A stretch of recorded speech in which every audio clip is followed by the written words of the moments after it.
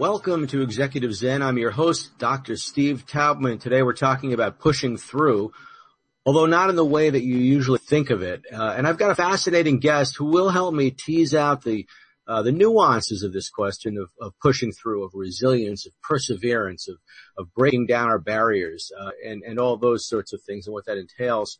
And before we bring him on, I've been thinking about this question, and we've talked about it in the past in one form or another, and it's always a fascinating conversation for me because many of us have been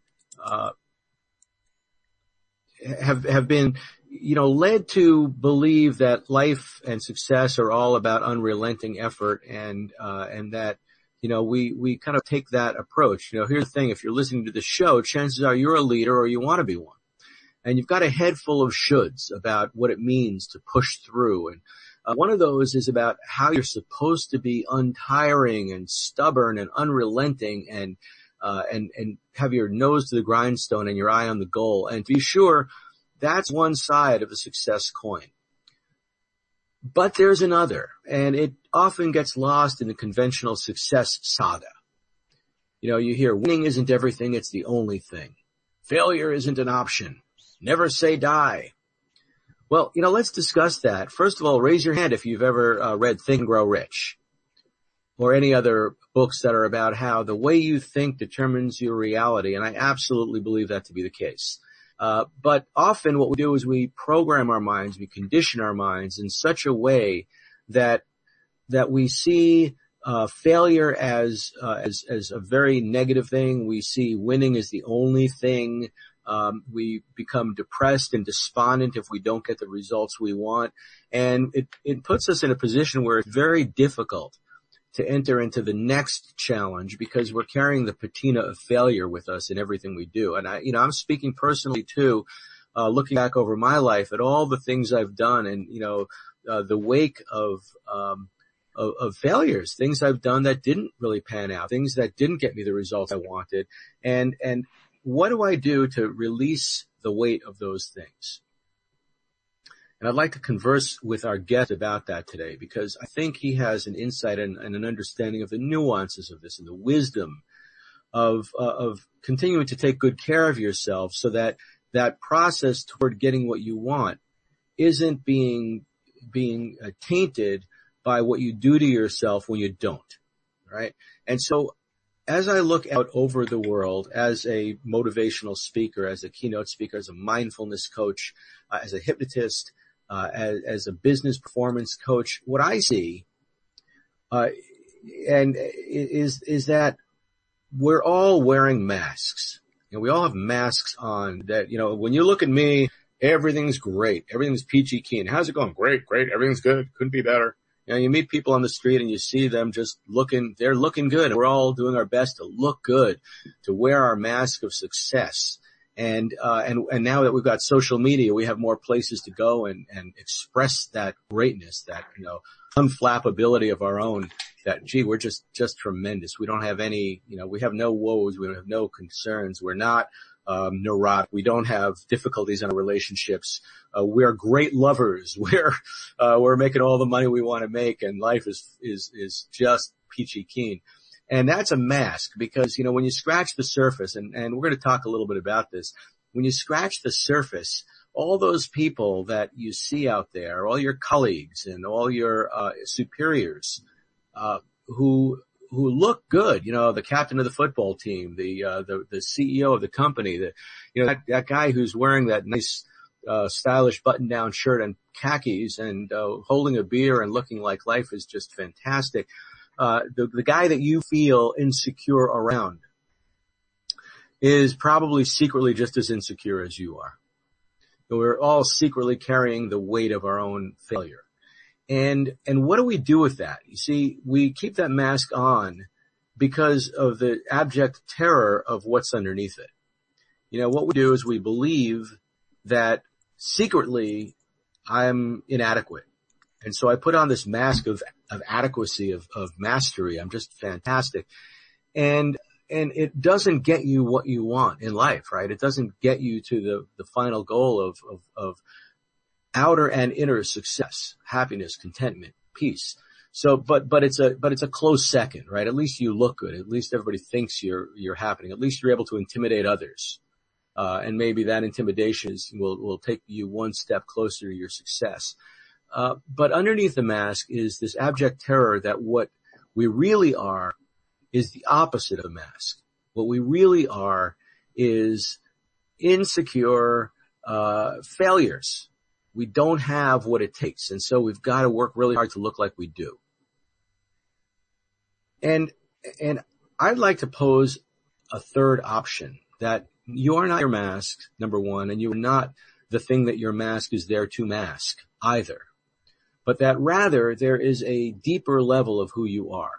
There is a fundamental source of contentment and peace and mastery. And that the fear of removing the mask in order to expose your vulnerability is what keeps you stuck believing that you're nothing more than the thing that your mask is there to hide. Where what I've discovered and what I continue to discover and rediscover, because I'm not that smart and I'm not that consistent, that I will forget everything I'm telling you right now. And I'll go back to wearing the mask and secretly fearing that who I am is what I believe the mask is there to hide, and forget that what's underneath the thing that the mask is hiding is something deeper still, which is my own fundamental goodness, my innocence, my inner strength, my creativity, and that there's a way that we can all reach a place where we have access to that deeper part of ourselves. So we're not living with the mask, and we're not living raw as the thing that the mask is hiding, but that we actually access something much deeper. And that's where life really gets interesting. I just took Woody for a walk before this radio program, and on our walk, because I walked out the door, thinking it was going to be a shorter walk than it was, I didn't put on any shoes. I just walked this entire walk barefoot. So we walked about a mile, back along the waterfront here in Burlington, Vermont, and along the bike path and up through the grass and across through the condo complex and back on a beautiful road. And the entire time I was barefoot, and I was thinking of the value, the importance of being barefoot sometimes. It's like, again, it's like removing the mask and then removing the socks. It's like grounding yourself with the earth, connecting with something fundamental like the earth. And I think that we all can benefit from becoming more grounded and being, just taking the time, go barefoot every once in a while. Just strip off all the things that you think are necessary and connect with something that's your source. And that's the topic of a lot of our conversations, right? Those of you who are fans of mine are fans of mine because we're getting down to the source, right? Executive Zen, right? What's the Zen? What's underneath all the stuff that you think is who you're supposed to be and all the masks you're wearing to pretend you're already that thing. So I'd like to say that, we've all got a head full of shoulds, about what we think it means to push through. We're all, believing that we need to be untiring and stubborn, that winning isn't everything, it's the only thing, and that there's another way. And that's what we're here to talk about, because failure isn't a dirty word. We don't have to be winners every single second, and we don't have to be vulnerable about the fact that we're vulnerable. So we're coming into a break, and when we come back, I'll be introducing you to a new friend who's doing some remarkable performance and leadership coaching in what I'd describe as a more holistic way of business. And if you're stressed out, if you're unhappy, if you're confused about why your efforts have led you here, this discussion will open your eyes.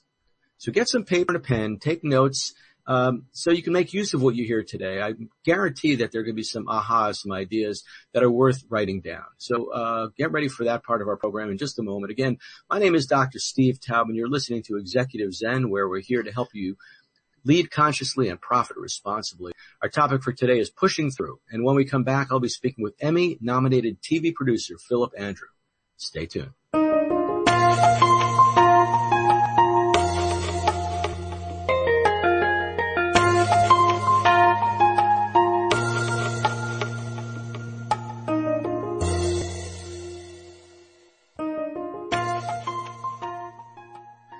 we're back. This is Executive Zen, and I am your host, Dr. Steve Taub, and I am thrilled to be introducing my guest for today. Phillip Andrew has made an impact in many ways. In his television work, Emmy nominated producer. He's been involved with shows like Undercover Boss and Mindfield, two really interesting shows. And as a media consultant, he's worked with celebrities, Emmy nominated executive producers, financial advisors, pastors, former inmates, on-air TV and radio personalities, and other experts to develop their on-camera techniques and become more effective communicators, both in front of and behind the camera. Phillip now teaches high performers how to thrive in their business and personal lives and to marry their expertise and passion with their vulnerability and authenticity to create truly lasting results in their industries. I had the good fortune to meet Phillip through our wonderful publicist and media manager, Jackie Jordan of TV Guestpert. And when we spoke not long ago, I got that I was dealing with a fresh mind and an unconventional thinker. He's funny, he's upbeat, he's optimistic, he's clear-minded. And as I said earlier, this is going to be a nuanced approach to success. So if you're not up for some deep thinking, you may want to change stations. This isn't the Newt Rockney, you can do it guy, thing, but someone who understands people and knows how to help them understand themselves, what makes them tick. So although I titled the show, Pushing Through, it might also be more aptly titled, Why Are You Miserable? Because we're going there today. Yes, we're going there. Let's pull off the facade mask and admit that accomplishment has not led to inner peace and see if we can find ways to redefine success so that it includes what you always hoped success would be at the end of the rainbow and have probably been pretending that it is. Spiritual satisfaction, good relationships, passion, and inner calm. So having said all that, please welcome TV producer, media consultant, and performance coach, Phillip Andrew. Welcome, Phillip. How you doing? Hey, thank you so much for having me, man. That was it's such a great opening. I appreciate it. And, I'm excited. I'm like, I want to hear that. I want to hear this conversation. I'm ready for it. I'm excited. I can hardly wait to hear what I have to say, right? Yeah, exactly. It's funny as you were doing your opening piece for the show, it was, I'm thinking, you're hitting on all these things. And of course, we're going to have a good conversation, but I always like to have a couple of notes just in case I want to hit certain things. But it was so funny because you're talking about so many things that I had kind of written down. And there was a moment where, my own insecurity jumps in and it's like, oh my God, he's saying all the things I want to say. We're going to talk. Like, do I even have anything to offer? What am I going to talk? And it's like that little kid, that seventh grader who rose his hand and thought he knew the answer and got called on and got wrong. And they made fun of him. Like, that little kid still exists inside of me. And it's like, I always have to remind myself, not to be a people pleaser, not to just try to say things but to really be of service to people. So, but it's funny. It's, we could talk about this stuff, but the insecurity still lives within. Yeah. Oh yeah. I get that. I mean, I live that as well. So, and what's funny is, I'm guessing that, I haven't done a full demographic, research project and who our listeners are, but I have to assume that they're more conscious than the average bear.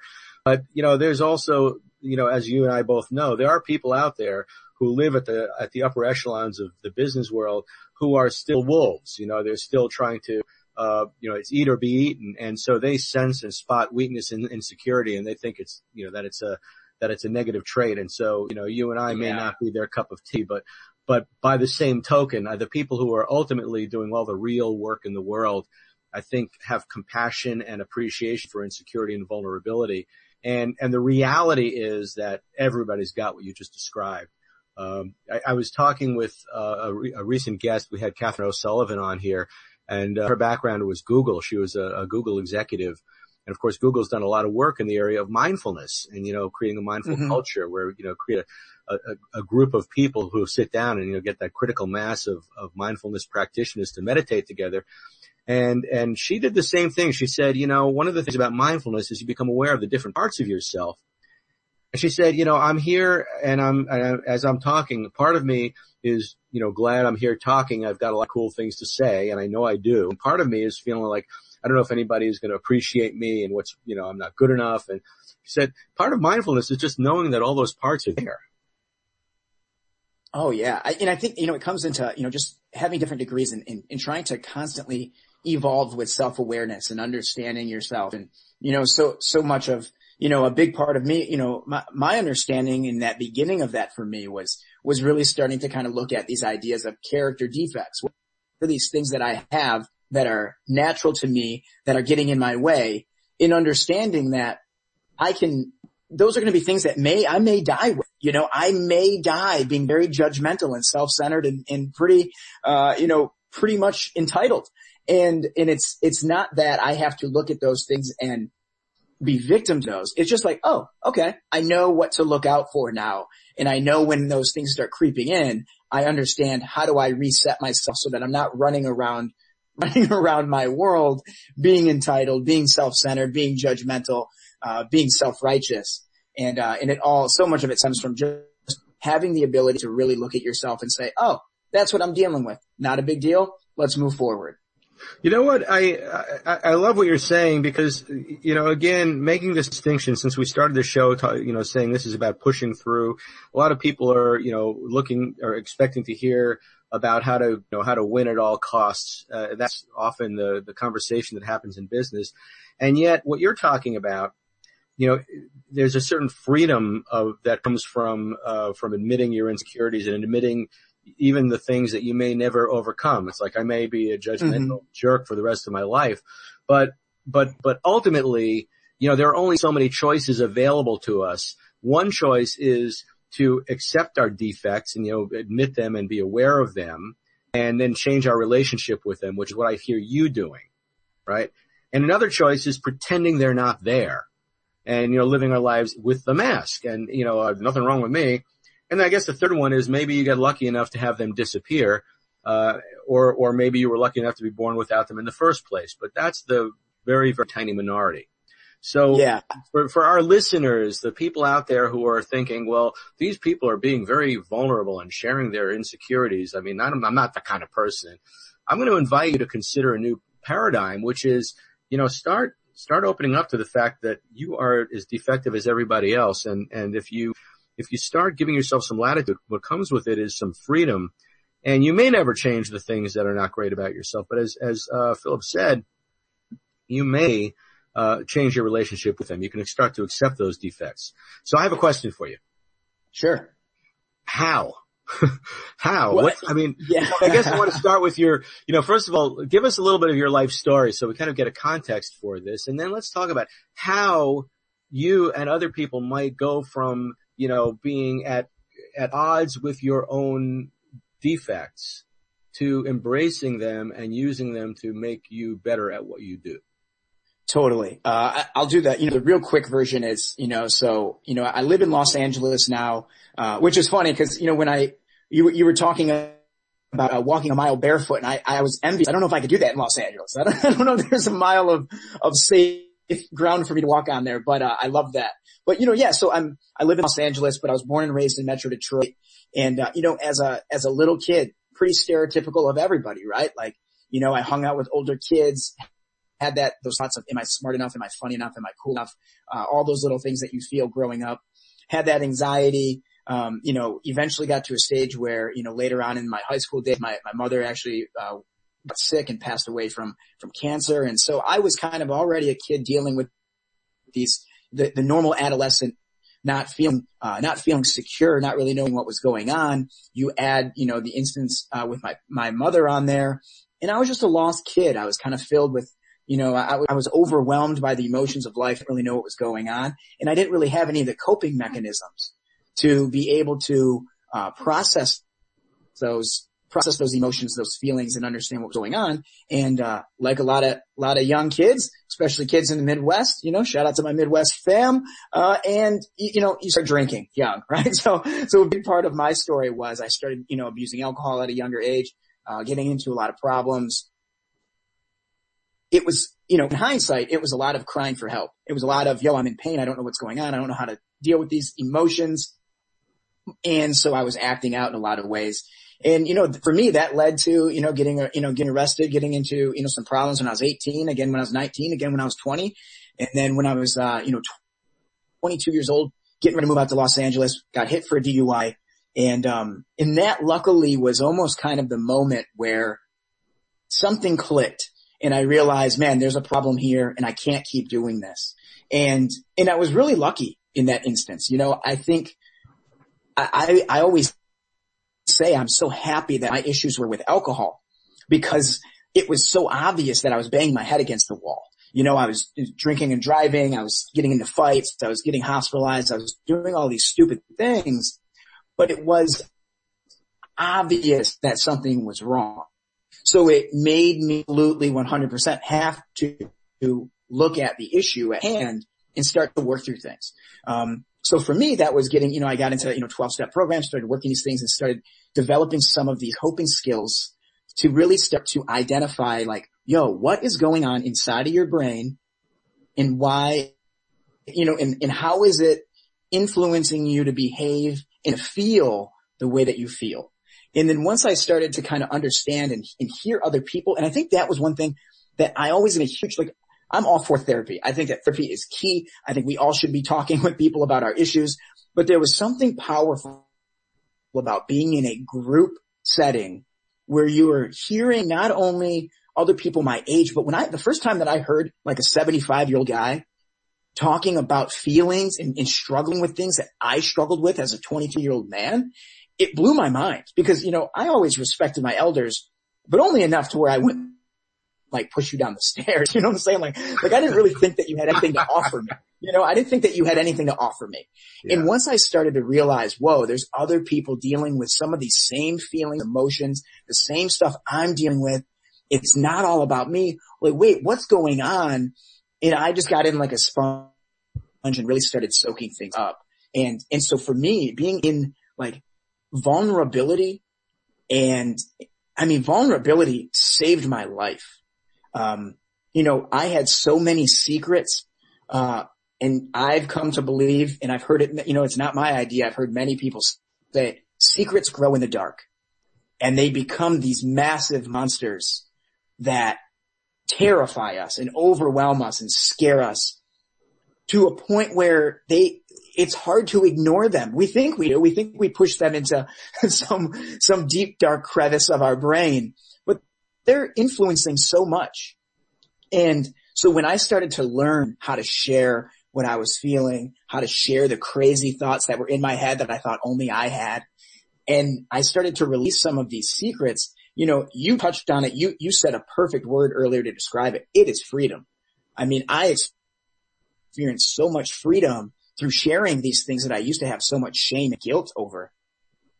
And, I like to believe now that, that mask, it's, sure, I hide behind, a lot of hair product. But other than that, I like to believe that people know the real me, pretty much the deep down Phil. So, I have a tendency, I can talk a lot. I'll stop right there and let you jump in, my man. Yeah, well, you actually raised a few points. I've been making notes like crazy. You started out talking about being a sensitive kid without coping mechanisms and turning to alcohol and eventually getting that wake-up call with a DUI. And you said something that struck me. You said that it's good that it was alcohol because the effect was so obvious. Mm-hmm. A lot of people are walking around with addictions that aren't as obvious, right? I mean, yes. If you're an alcoholic, it's easy to find help. If you're a workaholic, not so much because people reward workaholism. Yeah. Right? Or if you're a relationship-aholic. Video game, overeating. Yeah. Oh, love addiction. Love addiction is insane. Yeah.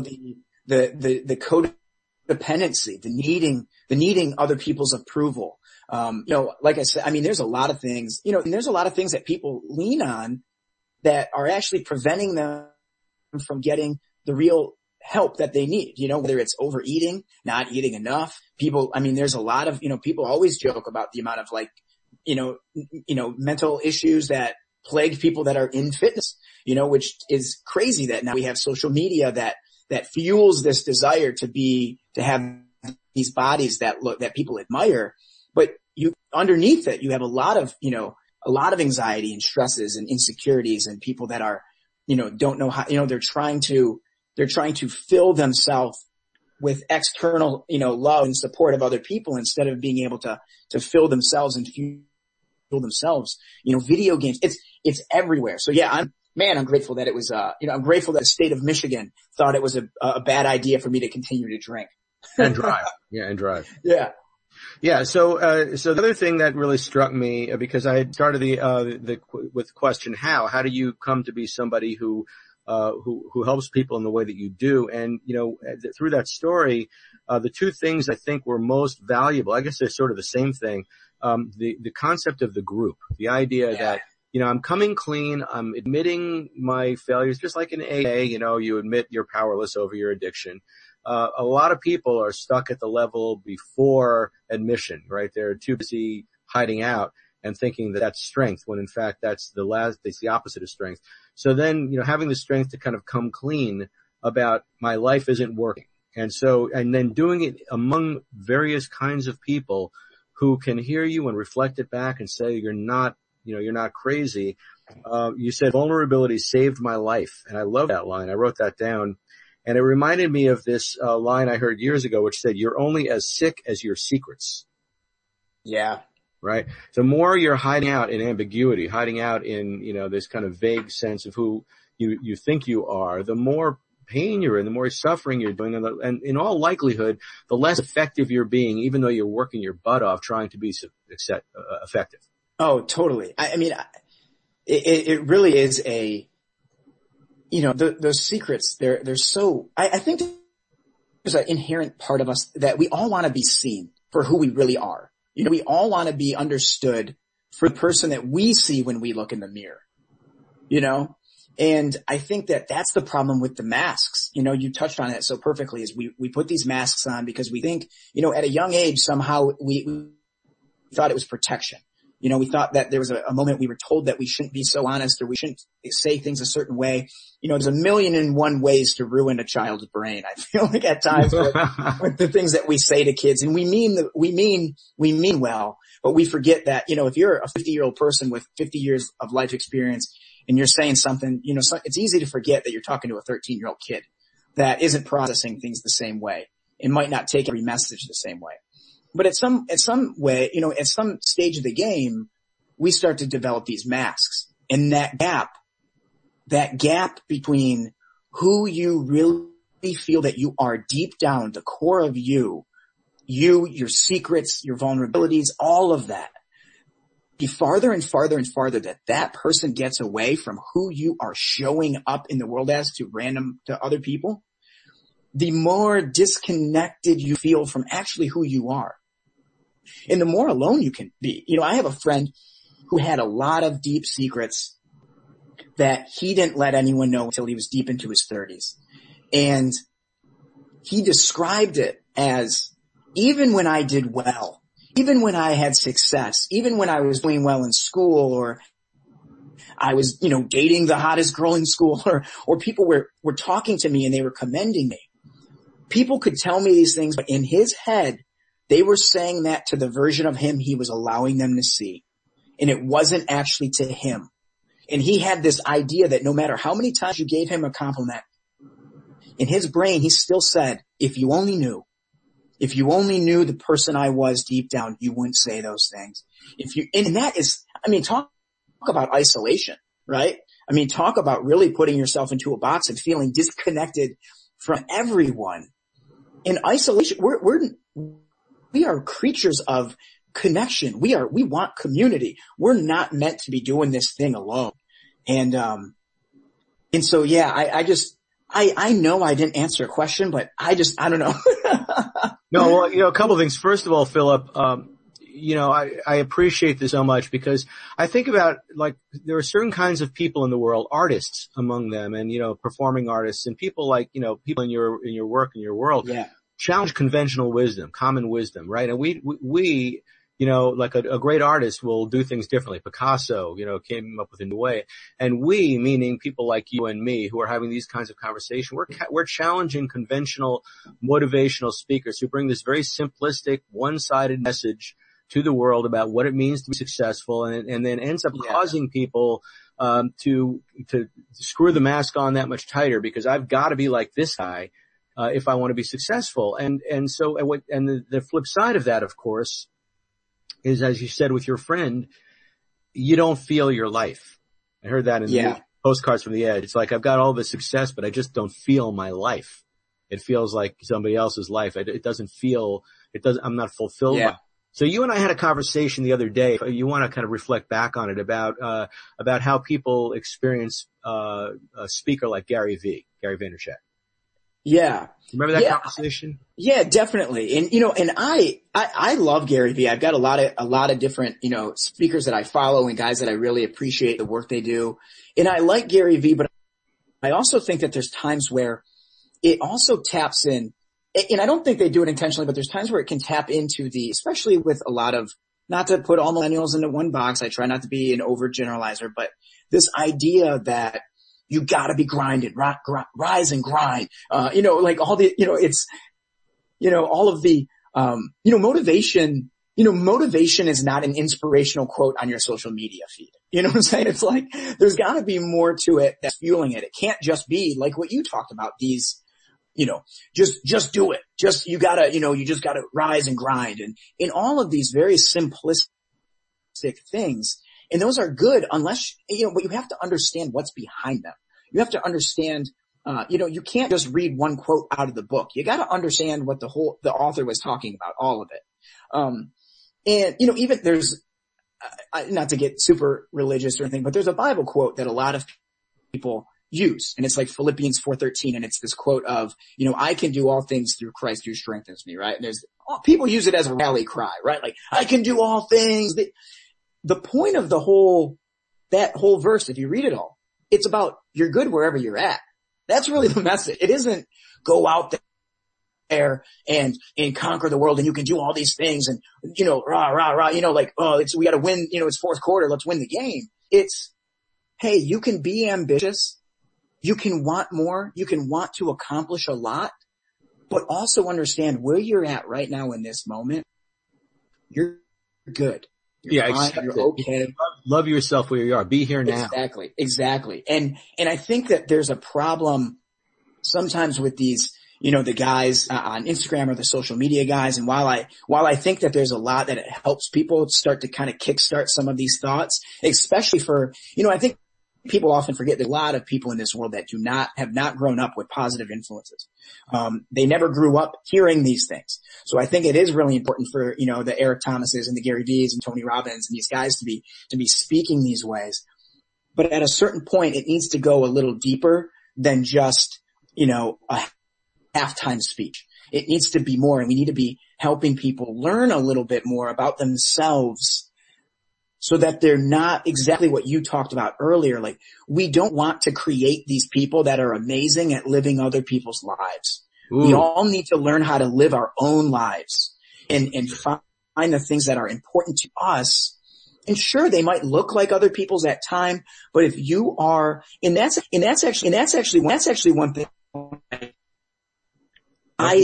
I'll listen to them and we will figure out pretty quickly, you are amazing at living a different life than the one that you actually really want. And it's like, but as soon as we can marry the two, as soon as we can get you living the life you want, you are going to find success. But until you are actually being authentic into what makes you tick and what you want, it's going to be a hard road. So yeah, I mean, I see it pop up a lot. Oh, that's awesome. So you and I had a conversation the other day, and you used a term, and I want to kind of have you explore this with me a little bit more. You said something about interrogating our reality. Oh yeah. Can you talk about that? Interrogate it, of course. Turn yourself. I mean, I'm actually a cop's kid. I grew up, my dad's a retired police chief from Metro Detroit. I love cops. I love crime shows. I think a lot of people, we love all the true crime stuff. And you know what? Turn yourself into an investigator. Be the good cop and the bad cop and put yourself in that hot seat and really, turn all the lights off and get the one spotlight and put it on yourself and start asking yourself questions. What do you want? It's like these ideas of everything that you know. Do you know it? And it becomes this, you start to ask these questions of yourself. Why am I unhappy? Right? Like if you're sitting this and you're listening to this right now and you're feeling like your job, I'm not fulfilled. Okay, great. That's a great starting point. Why are you not fulfilled? What is it about your job? Is it that you're not making enough money? Okay, then let's go down that rabbit hole. Why do you need more money? Why do you need those things? Why? And I think so often in our conversations with even other people, we're always just scratching the surface, right? We're having these very superficial conversations, and that includes ourselves. We don't dive deep. And it's one important thing that we need to do is really start to dive deep and figure out, what do I believe? Why do I believe it? Is that true? Are these statements that I'm telling myself inside of my head, are they actually true? You know, I had a guy working with, and he was, 5'7", 5'8". In his eyes, you know what? Taller women do not like short guys. I'm short. So that means therefore no attractive taller woman will ever like me. Ever. And he told himself that. And then he lived that, and then that's all. He accepted that. And it was like, no. Let's stop. Is that true? Have you ever, okay, so the fact that and I know this is an out there example, but the fact that you have said, okay, the statement you've said, no taller women will ever like me because I'm short. Excellent. Is that true 100% of the time? Well, no, of course not. We've seen instances where okay, then it's not true, right? So can we say that that's not a true statement? And it's so simple at times to say it that way, but there's so many things in our lives that we think are fact. We have accepted this is just the way the world is. This is just how I am. Well, I've always been this way. I grew up like this. My mother was like this, so I'm like this. No. There are plenty of examples of people that grew up one way and ended different, that they were able to change their lives for the betterment. And so what we really have to ask ourselves is, whenever you find these statements, when you have these things that you feel are so real and they make so much sense, stop, interrogate it, and say, you know what? And this is one of the most powerful questions I love. Does this thought process, does this belief, does this line of thinking, does this serve me for me to become better, or for me to get what I really want? Does this serve me?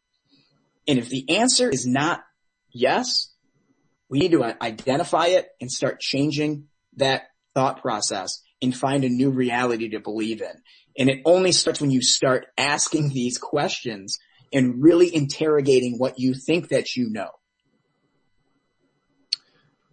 Yeah, that's, in the work that I do, that's, partly mindfulness, because you're training yourself to look at what is, without it telling a story about it. And it's also cognitive behavioral therapy, which is like, what are the beliefs underlying this, this paradigm that I'm living? Yeah. Right. And so I love the idea of the interrogation, that, shining the light on yourself in a dark room, okay, where were you? Oh yeah. It's great model. It's a great model. And, of course, people like myself who are, analytical and skeptical and want to only do what's truthful. The challenge to us sometimes is, I can't change my belief because this is a true belief. So just to say that this belief doesn't serve me isn't enough for me to change it, because if it's true, then it doesn't matter if it serves me or not. I'm in, my higher, purpose is to serve the truth. But is it really the truth? Exactly. And that's the thing that's interesting about this for those skeptics out there, is like these things you think are true that limit your consciousness. Are they the truth? And is there a perspective, or there a place you can stand from which you can see that there are many truths and that there's another one that might be more suited to you? Oh, totally. And that's what it is. It's setting up the belief systems that are going to serve us for the long haul, for what we really want. And I think that's another part of the interrogating the reality, is also like really interrogating yourself and figuring out what is it that you really want.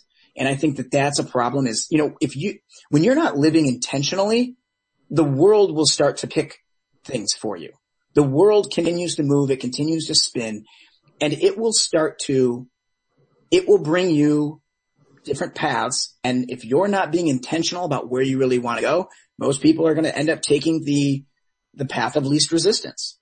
You're going to end up in a job maybe it made sense. Okay. You're not loving it, but you didn't think you'd be in it forever. And then all of a sudden now you're in it for 8 years. You're in it for 10 years and you're in it for 15. And it's like time continues to go on. And if you're not making decisions for yourself towards some greater big, mission that you have, then, the world will just present things and you'll take it as is. And it's really easy then to get in deep in your career and to be like, whoa, this is not what I signed up for. This is not what I thought it was going to be. And understanding that the fulfillment isn't there. And a lot of it stems from not being intentional with what you actually wanted for your life to look like.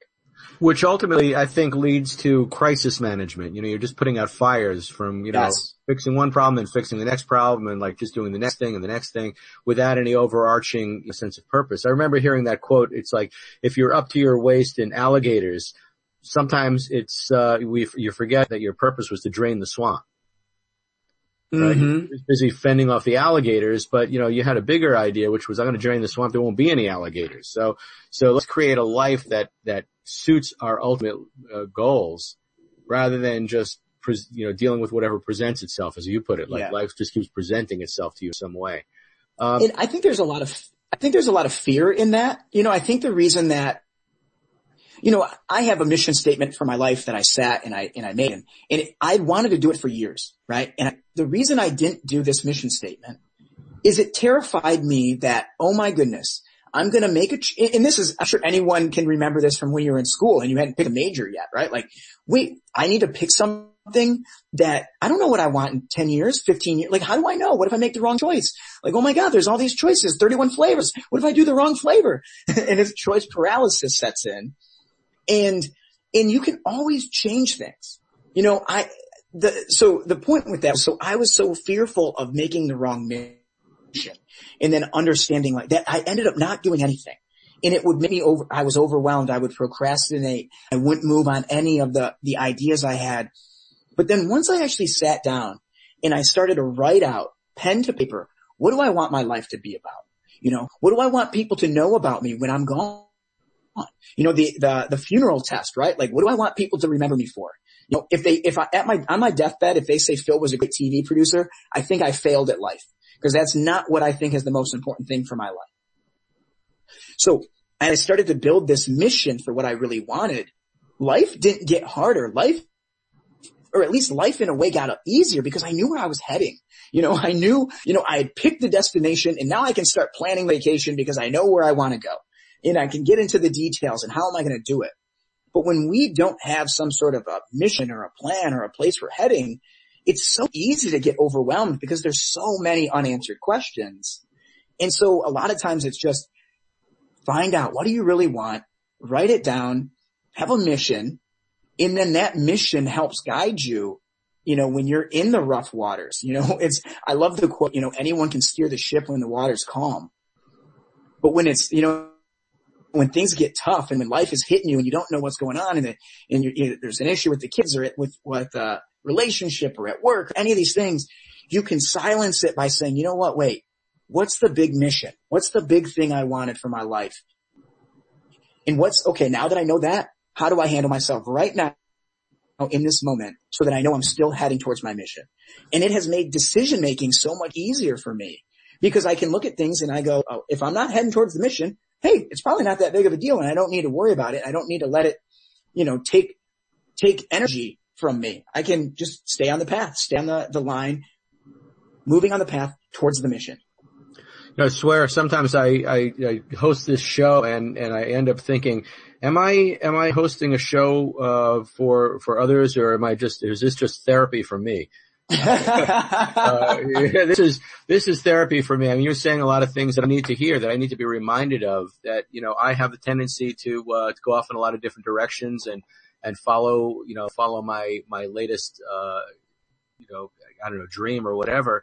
And sometimes that'll throw me off my purpose. It'll make me less effective. It'll make me more stressed out. So for those of you listening to this show, if that's you, I think one of the takeaways here today is that it's worth kind of going back and reflecting on what's your big mission, your big vision, and are the things you're doing supportive of that, or are you just, being led around by the nose by by the next, distraction. Do you have, ADOS syndrome? It's adult deficit. Ooh, shiny. Oh man, I love that. I love that. So, so to everybody listening to this, you're not alone. If you're stressed, if you're suffering, if you're confused, if you're overworking and overthinking things, I believe that, there are tools and techniques, and a way of thinking that isn't always easy to access by yourself, but with coaching and with supportive people, and with the willingness to be vulnerable and honest, especially if you're an executive, especially if you're influencing other people, you have an obligation to be your best self. And that doesn't mean wearing the mask and gritting your teeth, but rather being your best self as somebody who's coming from a place of inner wisdom and inner peace. And I think this conversation hopefully has pushed a few, buttons for you in that way to, think about where this could go for you. What's next for you? Anyway, listen, we're coming into a break. Please stick around for some really salient points to carry you through this week. And again, to help you to lead consciously and profit responsibly. And, okay, so we're going into break.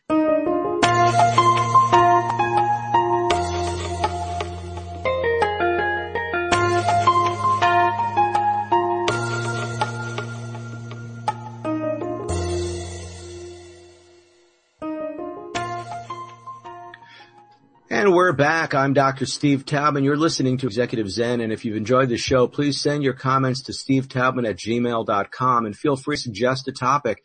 And of course, if you'd like to learn how to bring me to your company to create a mindful, holistic organization of conscious leaders and fearless salespeople, contact me through stevetaubman.com. We always end our shows with a metaphor, a quote, and a challenge.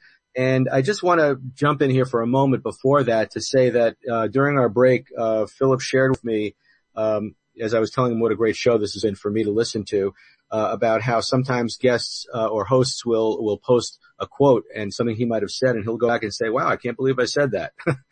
and I've been in that position too. It all comes down to flow, being in the flow.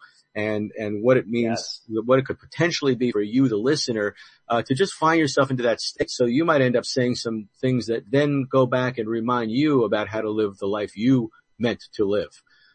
We're our own best teachers, but we need to be in the right state to teach ourselves. So the metaphor I want to share for today, I play a game called disc golf or frisbee golf. I never got into the conventional golf, but I love throwing that frisbee at the basket. And what happens when you play disc golf is that the basket you're shooting for might be around a bend and down the fairway. It's not a straight open fairway, but it's usually through the woods. And so the metaphor is don't throw to the basket, throw to the next obstacle. Right? Just, take that next step, move in the direction, ultimately in the direction of your dreams, have a picture in your mind of what the goal looks like. In my case, the basket looks like. But throw to the next obstacle. Just throw a little ways and then reassess. Don't make yourself crazy trying to know the entire path before you start on the path. But stay mindful, stay fluid, stay flexible, and be willing to reassess, to, as Phillip says, interrogate your reality. So throw that disc, get to where the disc landed, and interrogate your reality. What do I need to do now? And what do I need to do now?